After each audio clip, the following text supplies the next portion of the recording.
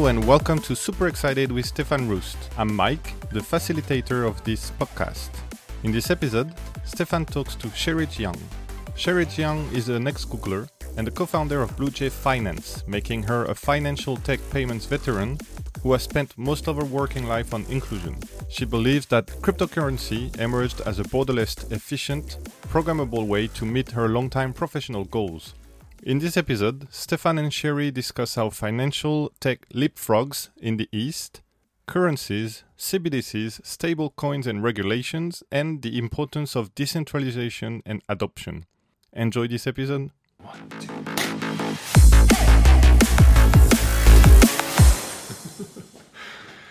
Hey everybody, I'm super excited to be here today with Sherry. Sherry Jiang is the founder of BlueJ Finance, which is a capital-efficient, multi-currency stablecoin. She's got a really interesting background, but rather than me talk about it, why don't I let her quickly introduce herself? And super happy to have you here, Sherry, and thanks for jumping on. Absolutely. Thanks for having me, Stefan.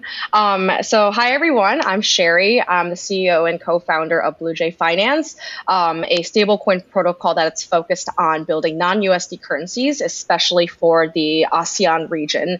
A little bit of my background. So actually, the first time I ever touched crypto was not, similar to most people's use cases, which is trading, but I actually used crypto to buy things cross-border because I found it actually easier and cheaper than using credit cards for certain types of payments back in 2015, actually.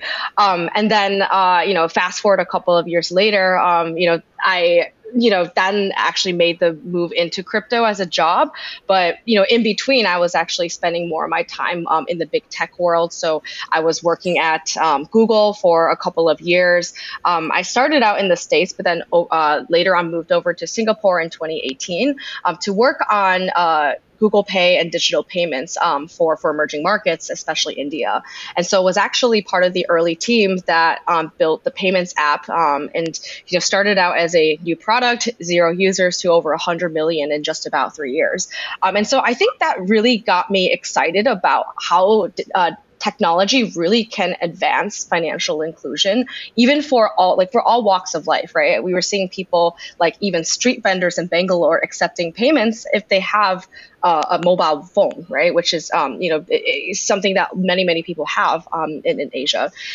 But the thing is, I think being in fintech also was a point of frustration for me because I also found that you were building a lot of the application layer that interface with the user, but the underlying infrastructure was pretty much the same thing, right? Interoperability of apps between different countries for payments, very hard to do. Yeah. Doing standing instructions, recurring payments was very tough to do as well because you had to go through this entire process of basically lobbying the, centralized authority that controlled the bank-to-bank rails to prioritize that on the roadmap. And so then later on, my trip back into crypto now as a founder was really just last year, and decided to work on stable coins as that fundamental layer to this new financial stack that's more borderless, more efficient, and much more programmable. So that's a little bit of my story. Awesome. No, it's always good to sort of meet people that have an experience in an industry and bringing that learning and that interface, that actions, the challenges, the opportunities, and seeing the opportunities and bringing that onto a Web3 decentralized framework, right? And why is that? So really excited to go into this more and learn more about your journey and what you're working on. But also some of the challenges. Maybe before we go into it, right? I think one of the things is payments, right? I mean, payments really hasn't gone through much innovation because we're all so heavily dependent on the credit card framework in the Western world, which hasn't really gone through innovation since the 1950s, really. Right. Okay, we've got Stripe, which has created good code. We've got PayPal that allowed us to pay, but all on the same rails, right? And so now we ultimately have a new rail, right? And so In emerging Exactly. markets, though, you've experienced a very different framework, right? Where money is moving in a very different framework where people don't have credit cards. How's that experience been? Yeah. So yeah, I think there's pluses and minuses, right? I think one is that because there wasn't this credit card, and let me just give you some numbers as reference, right? So last I had worked on Google Pay about a year ago, digital payments penetration was about 300 million or so, which is, a third of a billion. Total number of people holding credit cards was no more than 50 million, right? And so it's actually a fraction of like digital payments. So what that allows a lot of these technologies to do is essentially leapfrog in places like Asia, right? You saw that in China with WeChat Alipay, you saw that in India with Google Pay, Phone Pay. And so I actually believe that there is this faster adoption that can happen in Asia with crypto when it comes to some of these real world utilities, because quite frankly, people just don't have access to those types of services, access to global capital markets through traditional finance, right? Yeah. And so I think that's the plus. Now, the I would say that the challenge is that credit for a lot of businesses and people is still, I would say, a relatively new concept, right? There's some cultural nuances around taking in money that you don't have and then being able to pay it back. I think as an American, I mean, we are so totally fine with taking on, credit cards, and we're used to it, right? But that kind of behavior, I'd say, especially at the consumer level, is something that is still new, right? So there's definitely cultural nuances that absolutely anybody, crypto, fintech, will have to think about when building products for the region. Yeah, and I think that's a real big opportunity where we've also seen crypto evolve, right? It's really moved in the framework of DeFi, right? Where we've created liquidity pools, we've created the ability to exchange between crypto assets and stable coins. And that's been an important part of the journey we're going down. Whereas I think there's a huge opportunity in emerging markets to actually build out payment mechanisms, right? Exchange between real world currency, the on-ramp and the off-ramp. And I think that's sort of something that's really interesting what you're doing, right? I think there are in crypto land, the crypto reserve currency is USDT, right? I mean, by far, it has $65 billion trading volume every day, but very little of that is used for payments, and very little of that is used on a peer-to-peer basis, right? So how can we do more of that to get more velocity and get more interaction? And I think that's where you're trying to take BlueJay in what you're doing. Maybe share a bit more. What's a stablecoin for you, and how are you building a business around stablecoin that's going to be different to Tether or work with Tether?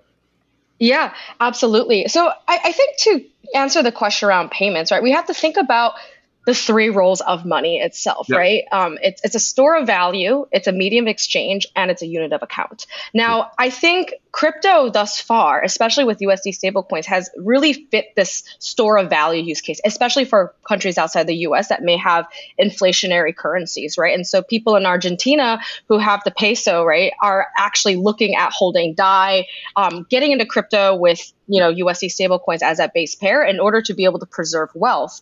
And so I think that the vast majority of the use cases, the vast majority of the stable assets have been really around this first use case, right? But there's so much more that you can bring in, like just to give you like a little bit like a sense of numbers, but just cross-border payments itself is supposed to be a $1.3 trillion market in just about 3 years. Just cross-border. I'm not even talking about domestic, any of that, right? And that is an industry that is like, it's something that I think can be disrupted, but there isn't really a good currency to do something like that right now. And that's where I think you need to look at the second to the last two cases of use cases of money, which is medium exchange and unit of account, which essentially is how do people actually think about the currency they transact in, and how do they actually calculate it as a business or as a user. And ultimately, if you live outside the US, you think in terms of your local currency. You're denominating your books as a business in that local currency. You pay your rent in that local currency, not US dollar. And so I think bringing in that real world wealth, that local wealth needs local and real world currencies to match that. Now, that's why we're starting out with that first step of the currency, but that's not the last step, right? You need to have an ecosystem of people using this. And so what gets me really excited is that there are a lot of new protocols that have come up in just the last couple of months that are building around some of these payment and money market use cases. So you may have heard of, within at least money lending markets, right? Guys like Goldfinch, Centrifuge, they're doing a lot of this like financial access enablement in emerging markets or markets outside the US using DeFi loans. And then within payments, there's actually quite a few that are now doing subscription payments, like recurring payments, using crypto essentially. And so these are the folks that we want to enable in our ecosystem using our stable coins to make it so people can pay more cheaply, pay more borderlessly, and pay more programmably. Yeah, I think that's and also, I mean, on a local level, a lot of the individuals and people living in local markets are not necessarily used to all these other currencies, right? They're very familiar with their own currency as a medium of exchange for goods and services in their specific country. So that's exactly a super critical element, right? Yes, absolutely. Right. Like just think about like how you're denominating your wealth. Right. Yeah. I think when you're talking to the small sliver of extremely crypto native people in markets around the world, like it's actually probably true that they think in terms of USD. Right. Because maybe a big part of their wealth is in crypto. They've been thinking in US dollar and they're like not maybe representative of maybe the average person, right? But if you look across, right, all kind of stratas in these markets, most people don't use US dollars. They don't have access to use US dollars. They don't think about goods and services they purchase, their rent, their water bottle, their children's education fees. They don't think in terms of US dollar. None of them do. I mean, actually, even if you go on some of the guild discords, right? I've been on some of the ones for gaming guilds and just look at like how people talk about SLP. All of them talk about how much it's worth in IDR or PHP because that's just how you think, and that's not going to change. Yeah, because ultimately we still have do you think at some point that will change though? Do you think at some point there will become a different mindset that ultimately I will be able to buy my meal, pay my electricity, from a independent solar panel, energy generation solution, and I will be able to pay that individual or that entrepreneur in, SLPs, for example, versus in pesos or something? Yeah. So I think that really depends on how robust of a real economy that currency actually has, right? Yeah. So like, here's something that I'll just take from my, my former payments world is that ubiquity and places you pay with a certain form of payment or currency is incredibly important. And so there's this critical mass, right? Where like, if you're only able to use SLP in this like enclosed in-game environment, then it's very hard for you to use it elsewhere, right? The reason why we think about our local currency or currency as a unit of account is we use it for everything, right? Yeah. And so that becomes a habitual way to actually think about your purchases. And so can there be a case where some other currency comes up that, occupies what was used to be, the local currency? I think it depends on how robust that ecosystem means to that user. So if, let's say, like, extreme example, but like if you're somebody who is a huge gaming fanatic and you spend, the 40% of your waking hours playing games and you spend 40% of your wealth buying those things related to the game and there's a currency tied to that, then I see a much bigger case. But to me, that seems so niche and edge that like the average person will still want something that's a lot more generalizable across a diverse set of merchants or places to pay. So I'll never say never, but I think the requirement for the ecosystem that people can actually pay with that currency, that stable coin or, et cetera, is incredibly important. Yeah. So that would then also sort of speak to a certain extent around digital local currencies, right? I mean, how do you view we always get the question, so what's a CBDC? How do you think this stacks up against CBDC, right? I mean, how do you view? I mean, if I have a large population that's already thinking in pesos, for me as a provider to create a digital equivalent of that national currency should be easier and allow for continuous exchange in that market. So the value, you have all those three assets associated with that in a digital currency. Do you think people will adopt the CBDCs more? Yeah.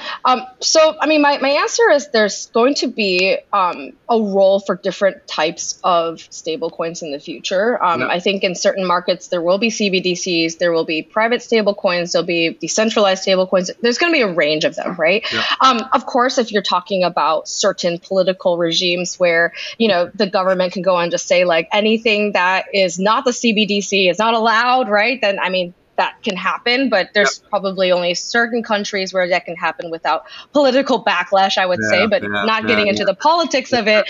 I would say that there's going to be segmented roles. So I'll tell you why I don't think CBDCs are going to be like the one currency to rule them all, right? Number one is that there is going to be tech challenges with having one, monolithic CBDC doing retail and wholesale level transactions. And actually what's really interesting is my co-founder and CTO actually used to work in the Singapore government in a tech arm on blockchain initiatives. So he's actually fully aware of like what it actually takes to build that out. And his perspective is that even for an advanced economy like Singapore, they're not really considering a CBDC at the retail level at all in the near term. And that's something that the Monetary Association of Singapore has already publicly talked about. So I think from a tech perspective, it's actually pretty challenging to operate at multiple layers of that infrastructure. I think the second one is really around bettering the ultimate user experience by having private players still compete against each other. So totally. I remember back in the day when I was working on GPay in India, we were really worried about the launch of this app called Beam. So it was actually a bank-to-bank payments app that the government was launching and backing. And we're like, okay, like, are we in trouble? Is this going to be an issue, right? Nobody uses that app from the government. And this is not a knock on it at all, but being in a private sector environment, we had a lot of, talent to be able to kind of innovate and create the best experience. And so again, I think that having multiple players kind of cater to their specific categories will ultimately be better, I think, overall, because again, having one player trying to cater to all different needs, all different stacks of the financial stack, all different layers of the financial stack, all different users is going to be very, very challenging. And then the third really is around I would say the political reception of having the government be able to track every type of spend, right, that you have, because ultimately they can if everything that you're purchasing, lending, borrowing, doing in financial transactions is ultimately tracked. So I think CBDCs will definitely play a role in government expenditure, government payments, like. I certainly wish there was an easier way to pay and track my taxes. And to be honest, cross-border would be great too, because I am the resident of Singapore, but a citizen of the US, can use that for, I think anything related to government. Banks can also probably leverage, really, really big banks can leverage CBDCs for like large payment volumes across border. But I don't think that they're going to be the one stable coin to rule them all. Yeah, no, and just to your point, right, around remittances, that's why I got into crypto. I mean, I got in because I was amazed at the time. It was such an innovation that I could transfer on a peer-to-peer basis to somebody on the other end of the world instantaneously with zero fees from my desk, right? I didn't need to go to a branch in those days, right? And then sign a check and have that deposited, have that then accredited, pay $700 for moving that money around the other end of the world in some bank account. And for me at the time, $700 was, wow, man, I can't, so much, just, whatever the price was. It was just really a new innovation. And I think that drive for innovation, I don't think you'll see that from monopolistic providers of money, right? And them working in cahoots with an existing established traditional institutions that are focused around having a regulatory moat, right? Their whole line of defense and reason of purpose is because they have this regulatory moat around them. So it's not innovation, it's not better use of money, it's not better capital efficiency, better payment mechanisms, more freedom, but it's, we've got 15 forms you need to fill out in order to access this money. To pay for that, you need to submit these 27 forms because it's crossing 7 jurisdictions or whatever it is, right? And so I think that there is a lot of room for innovation. However, we still have a lot of work to do around educating and building trust in an alternative provider, right? And I think that's still something that we as a community need to focus on, and always a bit of a challenge, particularly the centralized versions that are going through a lot of different FUD, the decentralized versions, and obviously, the some of the Terra Luna UST blow up has not been very helpful to us. And how do you view in your markets and the work that you've been doing, how have people reacted to the whole UST, sort of contagion that actually took place? Yeah, I mean, it's, definitely something I think that set the industry back. I would say, like, this is what I've seen happen, right? The people who are very committed, dedicated to crypto, like their stance hasn't changed. In fact, they're just like, you know what, we want to just do a better job so that we prove to the rest of the world that like there are the good guys that try to do things right. And we're going to try to lead that kind of charge. But then there's like the people who are on the cusp or like, maybe at the crypto curious level that essentially have kind of left, right? Because, that has caused a lot of like just anxiety and distrust. And of course, it doesn't help that it's been reflected in the prices as well of different assets. So, how do we view this, right? I don't think this is going to be an educational effort that's going to happen overnight.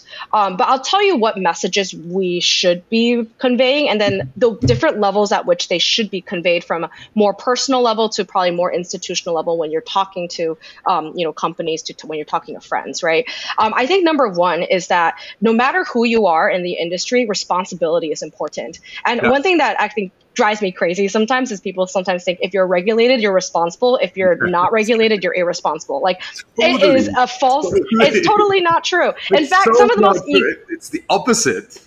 It's sometimes, right? And so just because there is no regulatory framework for what you're working on today doesn't mean you don't have a chance to step up and demonstrate responsibility. Now, what does that mean? I think number one is from a fundamental level, like having a sound balance sheet. Like I can't emphasize this enough, but even in DeFi, even though we have all these different new permutations of how we can use money, you still have to look at your assets, your liabilities, and equity, right? And think about, do you actually have a solvent system? Are you able to kind of meet some of the liquidity demands that may come down the road? And if you actually look at those, that can probably explain 90% of the things that go wrong, right? So how do you demonstrate responsibility fiscally when you look at, how you can break down the protocol from an accounting perspective? I think the second thing around responsibility is making sure that you are equipping the decision maker with all the information possible, with the risks that they may have to think about before participating in your protocol. And so that, I think, is something that I would say CeFi definitely needs to work on, to say, like, this is not bank savings. Like, you cannot treat this like putting your money with JP Morgan, right? They have a whole bunch of different depository insurance policies, reserve requirements, things like that make it possible to say this is risk-free, right? But in the world of DeFi, as we saw or I guess DeFi, CeFi, right? Promising these yields and calling it bank savings was misleading, right? And so communicating what that actually means, and how making sure the user understands that even the counterparty risk that's involved in some of that. So I think responsibility as a theme is super important, no matter who you are in the space. And then I'd say that the next R maybe of the themes that should be conveyed is actually real utility, right? And that can span a bunch of different meanings, right? I think real utility could be some of the really interesting innovations on the primitive level that's happening, let's say, in structured products or derivatives in DeFi, which I think is pretty interesting stuff. And by the way, like, some of these protocols, right, that are doing structured products are giving you, like, I would say, professional grade instruments that you probably couldn't get in traditional finance as a normal investor versus like a private banking client or in an institution. And so there's some really interesting stuff going on at that level. But then there's a whole level of around how are you taking existing innovations and technologies and making it applicable to things that touch what people can relate to. So how are you making this relevant for somebody who may not have had access to capital the same way? How do you make this relevant to, as you mentioned, someone who wants to save money, sending money cross-border? How do you make this relevant to somebody who wants a creator, right, who wants a way to be able to manage their business without having to pay platform fees, right, to some monolithic platform in that sense. So I think the responsibility and the real utility piece is super important to convince people that, like, hey, we're there are a lot of jokes in crypto and everything, but like, we're a serious industry. We want to create real value. Now, how to do this, I think, is also really important, right? And so I think there's multiple levels to this, right? I think there's you as an individual in your personal life. There's you as a representation of your company, and then you as a representation of the industry to people outside of it. And so, and from a personal perspective, right, this actually is as simple as like making sure you have the patience to explain crypto in basic terms to your friends at the dinner table, like, and not just be like, hey, they're not going to understand it, I'm not going to take time to explain. Like, you do have to go down to the basics a little bit more, but I think it is incredibly important because sometimes the first time someone is hearing that perspective about the industry is coming from you. And so there's this responsibility that you can actually think about in advocating, right, for the things that are being done right. From a company level, this is really around how you kind of interact with your peers and hopefully work together to set high standards for like what is good product building, things like that. And then the highest level is really like, I mean, it comes down to engaging with people outside of the industry. How do you talk to in a position of power, right? Like, this would be any conversation that you run into with somebody from traditional finance, from the policy side, from the big tech side as well. How are you representing the industry when you're talking to them? So I hope that answers the question around how can we, get like from the place that we're at to hopefully where we aspire to be in the future. No, I think it does a lot, right? I mean, I think one thing, I think you mentioned and touched some really sensitive points where I feel it's really important to highlight, right? The fact that we always believe that these institutions, these CeFi players, are people you can trust because they're regulated, they've gone through licensing, they are managed by licensed individuals. And in fact, in this whole contagion, the DeFi protocols are the ones that won out. And that message never comes across, right? It's the whole crypto market. No, there's a big difference between CeFi and DeFi. And I think there's a bad understanding of what the difference is, right? You gave your money to an institution that actually played and gambled it away irresponsibly and not according to what you were asking them to do based on you giving them the money to manage for you, right? That, I think, was number one, a misunderstanding. Number two, your keys, your coins, that won out, right? And I think everybody that aped in were aping in for FOMO. Oh, my buddy said, go and do this, right? And it wasn't necessarily an education perspective. I don't go to Sherry, who works in this industry, and I want to learn from her what I should do. What are the first steps for me to go in versus just aping in with somebody else and going down that path, right? Yeah. Because I think you build in this industry, you have an understanding, you qualify very quickly. And I think that's how do we scale that more, right? How does that scale? I still see we have a challenge in that, but I think that's how you and everybody in our peer group can find. I don't know.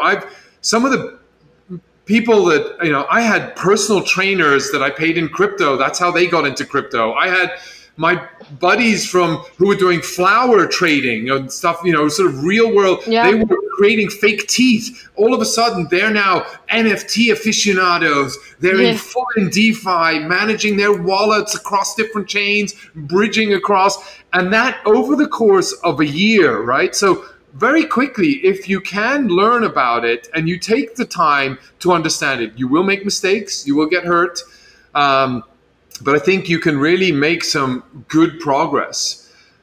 Mm-hmm. One thing that also surprised me, and I'd be interested to hear about you, was that in crypto land, I find that when we had a loss, we take the loss, and no matter how painful it is and how sad we become, a lot of the people pick up and move forward, right? You were at Korea Blockchain Week, just there, the home and heartland of Terra Luna that just crashed in 2 days. This company lost $50 billion in value, and everybody there was still positive. We got to make it back again. We're going to build again, right? And so without any government backing, it crashed, cleared it out, and we move forward, right? I mean, how was Korea Blockchain Week for you and your experience?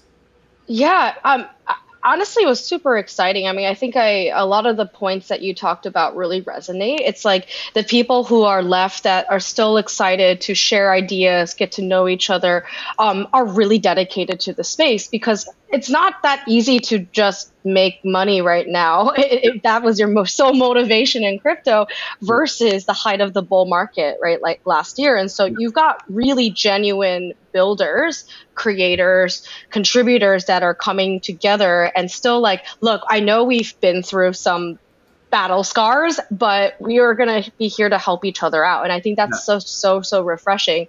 I think the other part I loved about Korea Blockchain Week was the fact that there was so much highlighting of the Korea ecosystem in crypto, which I think sometimes from an outside perspective, you don't hear about as many of these projects. So I think that was really cool to be able to see like, wow, like there is this like, global level, I would say with crypto and everything, but even within these markets, there's these homegrown kind of ecosystems and just being able to see that on display, I think was really cool. So I certainly feel like the community has gone through a lot, but the people who are left are super dedicated. And, I think there's a lot of support that we can provide each other as we move forward and hopefully see the next stage of growth for the entire industry.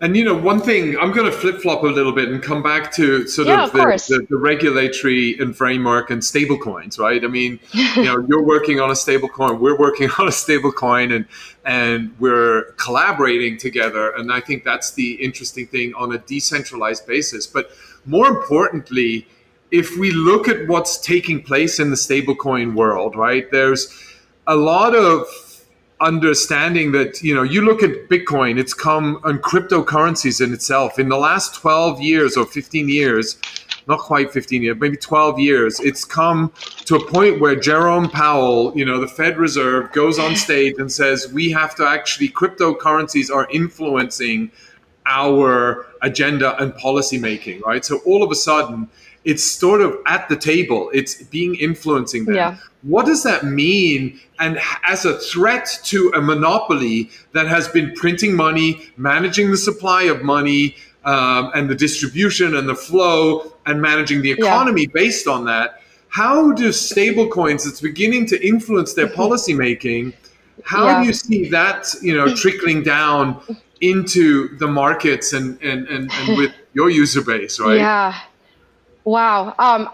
There's so many points to this question. Sorry.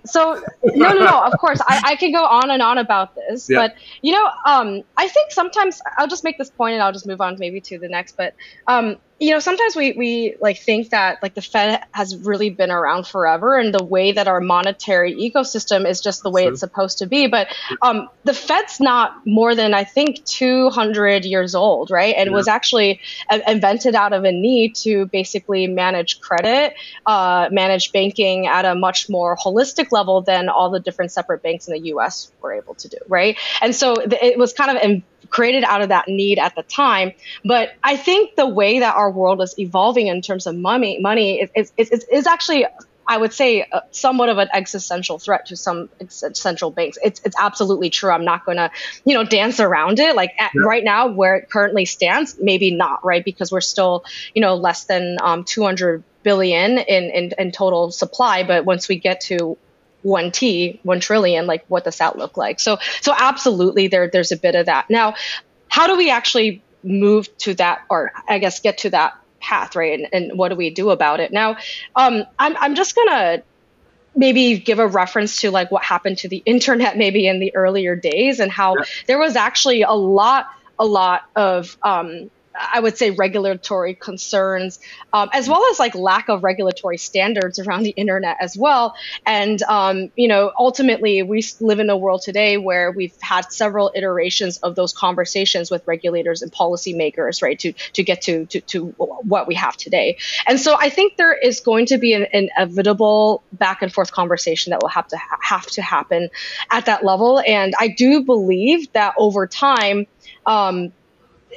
you're not going to be able to retain as much of that centralized power over money when you have all these different alternatives that are coming up, right? Yeah. I think that same thing happened to information, right? Government doesn't have ultimate control over information of the internet, et cetera. It's this thing that's kind of running, depending on what country you're in, obviously. But right, and it's a tide that I just don't think. Like, I think there'll be resistance. I think there will be efforts to control it, to stop it maybe in some places. But I do think that if you think about history, right, it's this like up, down, but ultimately the trend is one direction. And I just think that the monetary system, our money system, needs to be able to adapt to the fabric of what the world is today, right? And it simply just doesn't, I would say, work anymore for the level of innovation and things that are actually happening. Yeah. And I think, one of the things I've always advocated is the right to choose, right? I mean, certain parts of the population should have the right to choose what coin and what money they like to use, right? And we already do that if you think about it, right? We can choose whether I want US dollar, I want GBP, or I want, renminbi, or whatever the currency is that I want to have. I can choose and I can float between that. Why shouldn't there be, in the sense of network nations, why shouldn't there be coins between these networks that they appreciate that, right? And over time, you think about it. I mean, I looked at, you could look at currencies like the Swiss franc, right? In Switzerland, there's a population of 6 million people. The Singapore dollar, what's the population in Singapore, right? They support an economy that size. So you don't need to be 100 million or 5 billion people in order to support an economy. You need that network of people that trust in that coin. And I think and the advantage with decentralization is this network is not managed by one jurisdiction. It's managed by maintenance of these servers in multiple jurisdictions simultaneously. And if you have a larger portion across these different jurisdictions, it's really hard to contain. Yeah, absolutely. And ultimately, if there is a user need and people are finding value out of it, it's very hard to stop people, right? And I think with money, there's two main things that need to be there. I think number one is social consensus, right? Is there enough people that are accepting this currency, this coin? Is there enough ecosystem of places you can pay at different merchants, etc.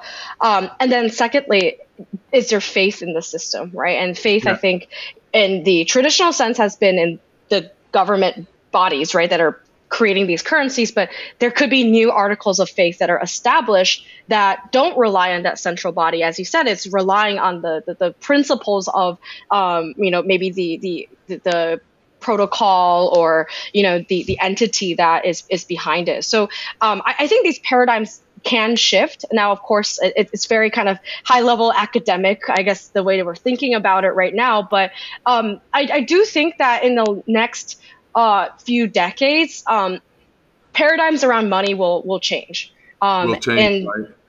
It will change. And they already are changing. And that level is going to go beyond, right, using or viewing crypto as an investment vehicle, but actually thinking about it as a store of as a unit of account or as a medium of exchange for use cases. Yeah, I mean, I think that's one thing that I see, and interesting to hear your views as well, is that there is a sense of, I don't want to say maybe trust or mistrust is maybe that's the right word, in these institutions that are, especially over the last sort of 4 to 5 years, there's been a really big growing sense of distrust in what is being shared with us, right? In terms of inflation metrics, in terms of money printing, in terms of shutting economies down, in terms of the wealthier getting wealthier and the poorer staying poorer, right? And so it's that mistrust is growing. And so out of that, there may, people are looking for alternatives and different choices. And what are those different choices and where are they going to come from?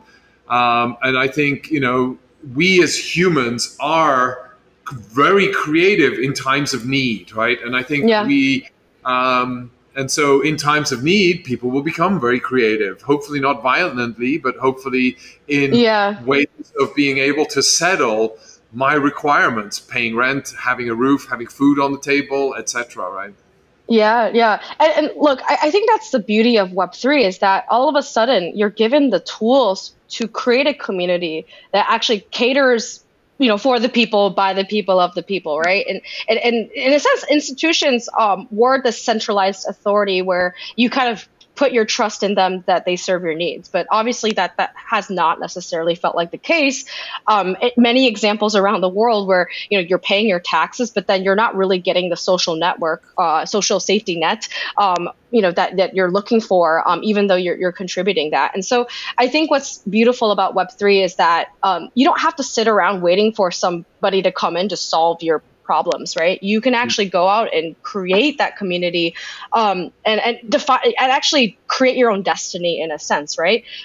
You don't like the way that I don't know, just gonna give you an example, but if you don't like the way that capital has been distributed in a traditional sense, create a group of people who are vested or, very much committed to maybe a specific sector, be it healthcare, be it whatever, and then bring people together and invest in those spaces, right? And so that I think is completely enabled so that you actually have maybe smaller communities of people who know the problem, who are highly dedicated to the problem and have the resources to contribute, come together versus having to rely on, again, monolithic institutions to solve it. So I do think that this is part of the reason why I, at least at an ethos level, love the Web3 space. It's just so much more of a bi-directional, multi-directional interaction between different parties to create something versus, having a monolithic top-down or one-directional sort of relationship with a custodian or a centralized figure to solve your problems.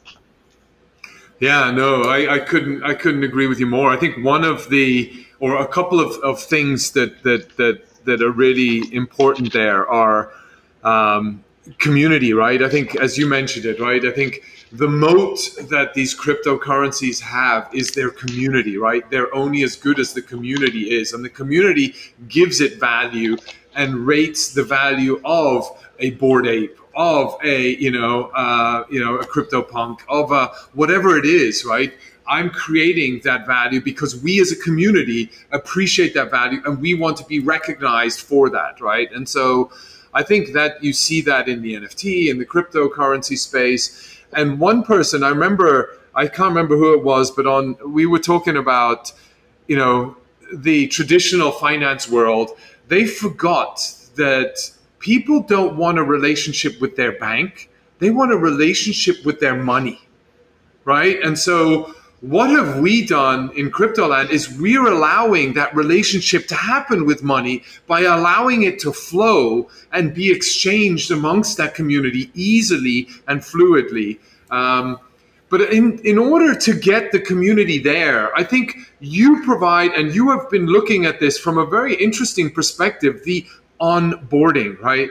It's really hard to get people to come on and into crypto. How do I get my paper fiat into a digital payment mechanism on a mobile phone so then I can start sharing it around via the mobile phone, right? And how do we do that same activity into crypto land? How do I take my digital money that's on my mobile phone into a cryptocurrency or a stable coin that I can then use and start sharing around the world as a currency, right? I mean, how do you see that challenge and how are you trying to address that, right?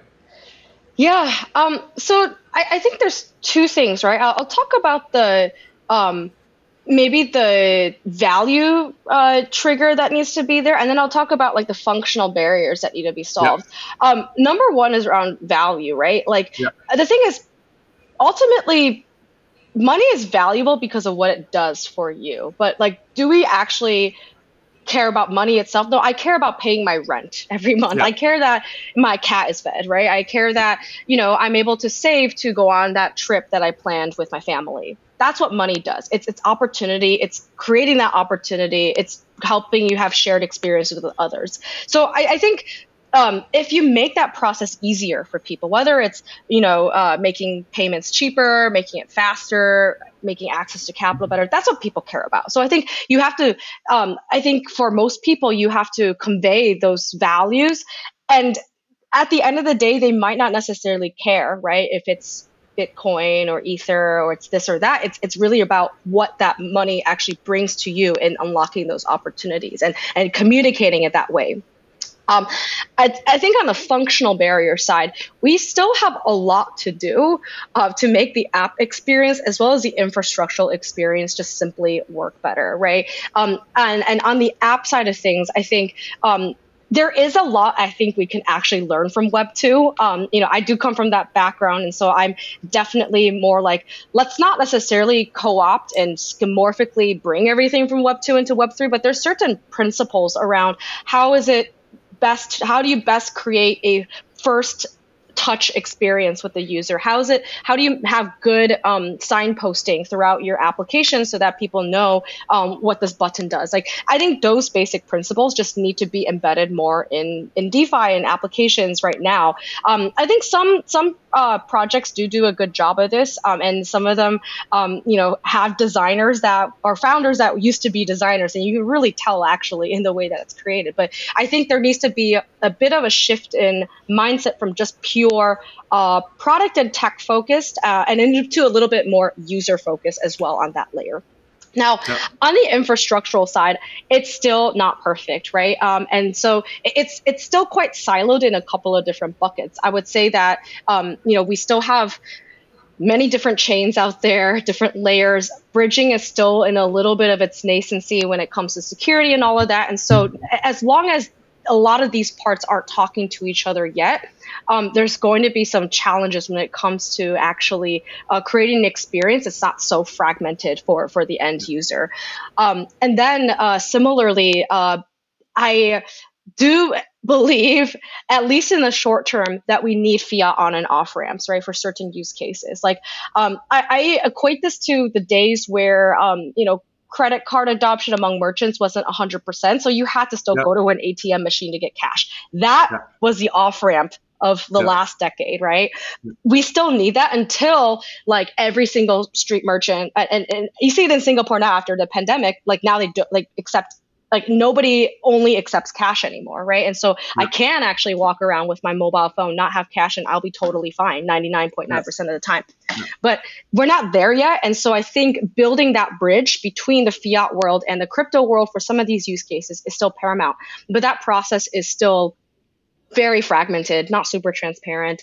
And so I think that's a layer that also needs to be improved. So functionally, there's still things that are that still need some patching. But what gives me hope is I'm actually meeting a lot of new startups that are actually trying to solve some of these orchestration challenges, these, cross-chain bridging, multi-chain management problems, and then also the fiat on and off ramps. So it's being noticed, it's being built.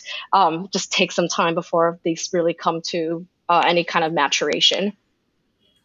Yeah, and I think, and you've been playing, sort of with Blue Jay, right? I mean, you're building a lot of efforts, and you mentioned it earlier in your conversation, right? That you're trying to build securitized stablecoins, right? So you're building a financial mechanism that actually is collateralized in the back end, Yes. and has the reserves needed when the demand for liquidity is there. You do have the necessary support for that. And you've come up with an interesting model around bonding mechanisms, you call them, right, in your white paper. And sort of, do you want to explain a bit how you work that, and how that helps with the growth of the stablecoin, and how that works?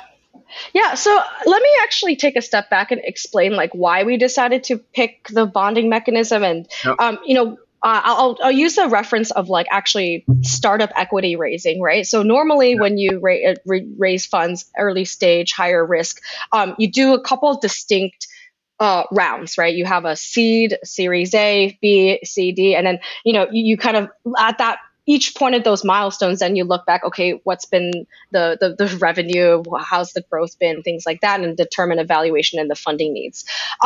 Bonding mechanism in our model is basically a continuous fundraising mechanism that gets dynamically tuned as we see the deployment efficiency and I guess productive deployment of the capital itself. So imagine like now fundraising is just this continuous stream versus having these distinct different stages. And so we believe that this is a more efficient way of being able to bring money in that can only be possible, right, within DeFi that you can't really do in the real world, right? I mean, I'm just imagining like that would never happen with traditional investors. So that's what bonding, that's the principle of bonding. Now, how it works in practicality with Blue Jay is we have these discounted blue tokens or governance tokens that we're selling as bonds. And what you'll do as a liquidity provider into the protocol is take your USD stablecoins like DAI and then purchase these bonds. These bonds are going to be priced depending on the market as well as the supply of that specific asset that we need. And so, the different types of bonds we have are number one, the stablecoin bonds like DAI bonds, but also the LP token bonds. So we have like Blue, DAI, and then DAI Blue SGD, which is our stablecoin, which allows us to bring the liquidity from the DEX actually into our protocol and actually own that piece. So that's where the protocol own value, protocol and liquidity parts comes into play. Now, the discounts between these individual bonds are tuned depending on the demand we have for that particular collateral. So if we come to a point where we don't want any more DAI, right? Let's say we want Euro stable coins now. We want to be able to hedge our own FX risk. We can have a Euro C, let's just take Circle, for example, to have a Euro C bond where and it's discounted twice as much as the DAI one, and now we're incentivizing more people to bring in the euro. So that's so there's that continuous fundraising on the I would say the matching the funds flow to the fund deployment perspective. But if you notice, there's actually this diversification element that we'll have as we grow of different collateral that we ultimately want to bring in. Yeah, no, I think that's super interesting, right? And the advantage with modern systems is I don't need to wait 6 months or a year or 2 years for my next fundraising round and then go and have a huge, right? How can I do that on a continuous basis? So I think that's interesting. And the thing is, like, you don't need this like fancy data room that you put together at every 6 months that you're raising. That's all on chain. Like, you can see our entire balance sheet on chain, and whatever is not on chain, we will publish that, right? Like, we'll be very transparent about it. You can see our revenues. You can see where the revenues are coming from, which pools, what the trading activity is. So, like, you don't even need that data room every 6 months or that specific distinct period. You can see that at any given point, and then you as a retail investor or someone else can just say, at this point in time, I think that this is a good buy. All right, and you can do it at any time you want. And it's a good investment, right? I can put my money in there, and I know I'm going to get a certain yield, return, revenue associated with that, right? Exactly.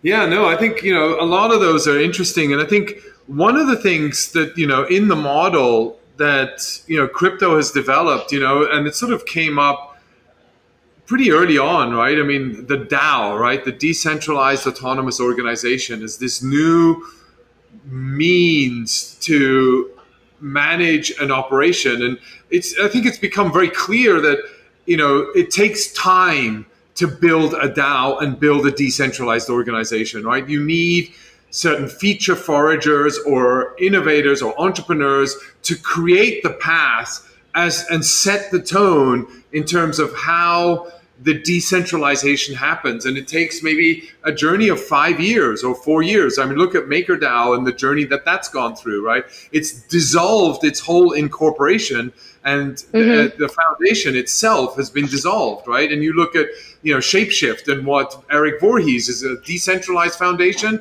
to then a centralized regulated entity to then going back to full decentralized DAO. At the same time, we're seeing certain flaws in the DAO or changes in the DAO process that some of the true cold-hearted, crypto OGs don't really like, right? Because it's like traditional people coming in and influencing the direction of a DAO, but that's what a DAO was set up to do. And then you have sort of new models where the decision-making isn't fast enough in order to meet some of the innovation requirements and the liquidity requirements when you have a liquidation run, as we saw in other examples in the last couple of months, right? How do you think the DAO is going to evolve, and where do you think the DAO is headed? I mean, in terms of the community, in terms of the network, etc.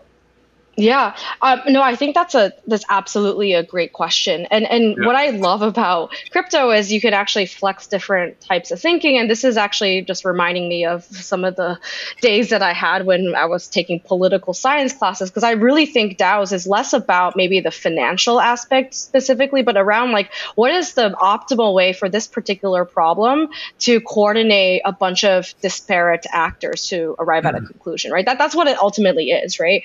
And, we're again in a new age where like the idea of a LLC corporation and some of these traditional structures may be outdated, and there's a way to organize people around a new set of parameters and rules.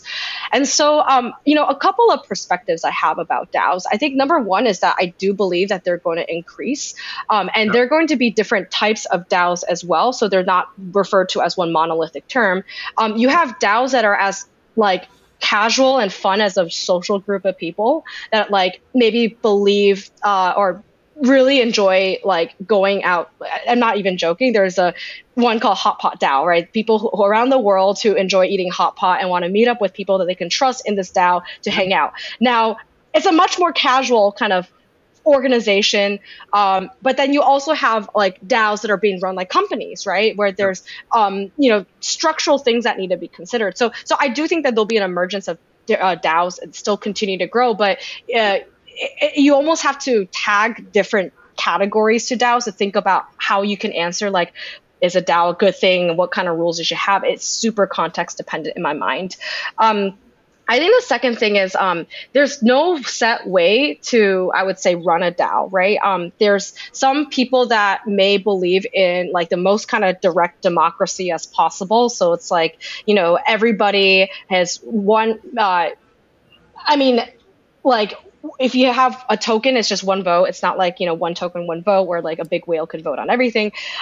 Or like, you go through like a slightly more centralized model, which is what you see through like Index and some of these other projects where you have like a more delegate representative democracy being picked, right? And I think that flexing across the spectrum is okay because it really depends on the complexity of the problem that you're solving. Because to be honest, in some cases, you probably do want a working group or like people who can specialize in a certain area to make decisions. And then the rest of the DAO can be informed maybe on an FYI basis, depending on what it is, right? But I think what is most important, regardless of the route that you pick with the DAO, is you set the rules up front in a constitution so that the people who are going into your community know what they're signing up for, right? Yeah. So if somebody doesn't like the way your DAO is structured, wants something that is more decentralized, they could choose not to buy your token and not to be in your community, right? Yeah. But if they see up front, this is how things are done, and they're like, oh, okay, that's good.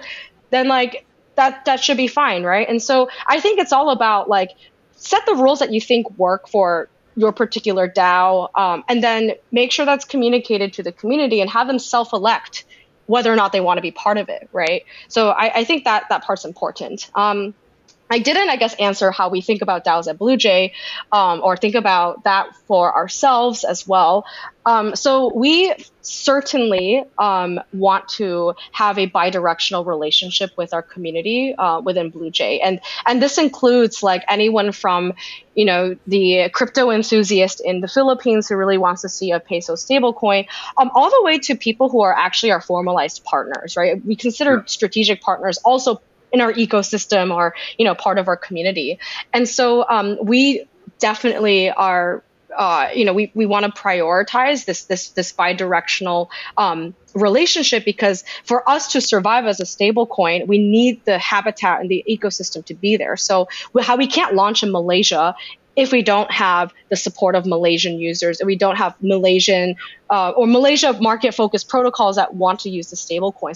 So once we get to a stage where we see there's a lot of support, a lot of enthusiasm, then as a DAO, we can decide we want to launch in that market. It's not so much like, us sitting in, Singapore and deciding like, everything about our country expansion.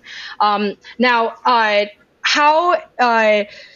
how do we do this on like a functional level? That's actually still something that, we're working through. But I think on a principle level, we definitely want to embody the community-based approach when it comes to inputting into some of the expansion decision-making that we have. Yeah, and I think that's the right angle. I think you've got a very good perspective on that, right? I really like that idea that, in the end, it's inclusion, it's having the community, it's bi-directional, and it's setting the tone up front. It's really, what is a DAO? How does it work? And I think one of the things in Asia that as you were speaking, that came to my mind was the concept of debentures. Right, you have different debentures to join a community, to be a part of a membership, to be a part of a club, and those clubs can be, investment clubs that make big investment decisions. That can be clubs that manage a treasury, right? That can be clubs that have all these different representations, and maybe that's a learning to take from that, and that's why sort of the relationship between the DAO and a debenture maybe is a bit closer than we thought in the past, or something we can relate to. Yeah, absolutely. And actually, you just reminded me of a point, which is, a DAO is just a tool, right? Yeah. It's not fundamentally good or bad itself, right? But what's important is, what is the community and what is the mandate or the mission of that community? And how do you shape the DAO to actually contribute to that? You can have communities without DAOs. You can have, you should definitely not have a DAO without a community. And so that's why it's really important to understand, like, who are the people there, and is the DAO actually serving the community correctly? Because that's what ultimately matters, right? If there are people who are outside the DAO that don't like the way the DAO's being run, but the DAO's community participants are happy, then you're kind of doing at least the first leg of your job. But I think that community aspect is what matters, I think, the most as a first and foremost point. No, super exciting. Really great to talk to, Sherry. Great perspectives. Really exciting and energetic, which is awesome. Passionate about what you're doing. Where can people follow you, and what are sort of some of your social media accounts that they can check out? Obviously, check out BlueJay Finance, but yeah, more about where can they follow you and see and learn about your thinkings and musings.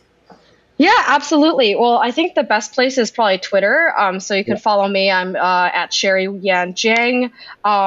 Or also follow BlueJay Finance at BlueJay Finance. And actually, for those who are interested in some of like these perspectives that we talked about, I actually am a co-author of a new blog that launched over the summer called The Long Thesis. So it actually goes into some of these concepts around like, what is the existing payment infrastructure? How does crypto potentially solve for those? How do we think about new monetary policies compared to what has developed over the last, 2 centuries in terms of like central banks. So if you enjoy those things, I also have a blog. It's not related to BlueJ directly, but just like my own personal musings that I find interesting, that kind of connect multiple disciplinary, I guess, schools of thought, all kind of converging on crypto as a kind of centralized discussion topic. So before I say farewell, I'm going to ask one question, which I usually ask everybody, but I hadn't asked you yet. But given all your musings and all your experience, I generally ask you what is a book that really stood out for you, or the last book that you were reading, or the movie that you went to that really stood out? What book that really impressed you, or you're reading right now, maybe? Yeah. Wow. I mean, there's a lot that I can talk about, but one of my favorite books that I've read recently is one by David Epstein called Range. And so it actually compares guys like Tiger Woods to Roger Federer, Tiger obviously being a really great golf player and Federer being a tennis player, right? And how like we kind of grow up in this world where like you should specialize, like, learn your specific craft and that's it. And that's the Tiger Woods approach. But then the Federer, like he actually, I think his mother was a tennis player, but he actually like did a whole bunch of sports before he landed on tennis, right? And so it actually goes into this idea that in this world where it's highly complex, situations highly volatile, you need to actually be more adaptable than just purely specialized and have like a range of thinking. And so it's and how like different disciplines actually have crossover lessons to another.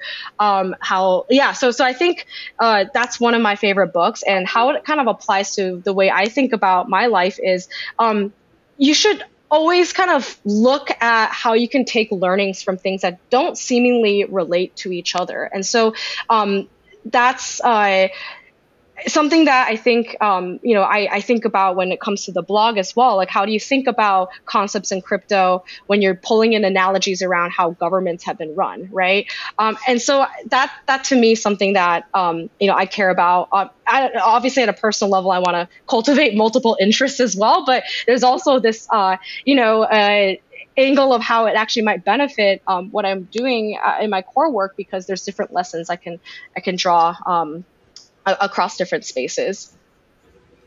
No, I'm going to read that book. I'm intrigued now. I was just going to say it's a pretty like Sunday with the coffee kind of read. So certainly hope let me know what you think if you get to it. So I have to confess that I don't really read books anymore. I just listen to books. I just sort of somehow have gone off books. It's all audiobooks now for me, because I don't know. Commutes, right? Exactly. Yeah. I hear you. It's nice to sometimes hear the narration. I've been stuck in San Francisco traffic before when I lived in the States. I mean, I was all into podcasts at that time as well. Yeah. No, Sherry Jiang, BlueJ Finance. Follow them on Twitter, and there's we'll put a link to your blog post in the YouTube channel below. And thank you very much. Super exciting. And there are so many opportunities in this space, and so many entrepreneurs needing talented individuals to join them and help them on this journey. It's not a one-man show, it's a community. So if the community is interested, reach out to Sherry and find out what BlueJay's up to. And if there's opportunities, it's a super exciting time, and it's the best time to be alive today. Thank you very much. Thanks for your time and your insights. Thank you, Stefan. This was super fun.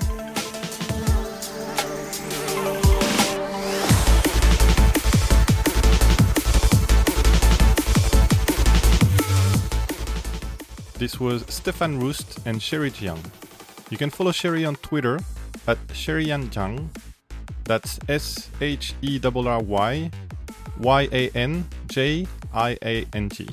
And BlueJ Finance at BlueJ Finance. That's BlueJayFinance. You can also follow Stefan on Twitter at srust99. That's SRUST99. And you can find the Super Excited with Stefan Roost podcast on all major podcast platforms and on YouTube on the Stefan Roost channel. Thank you for listening.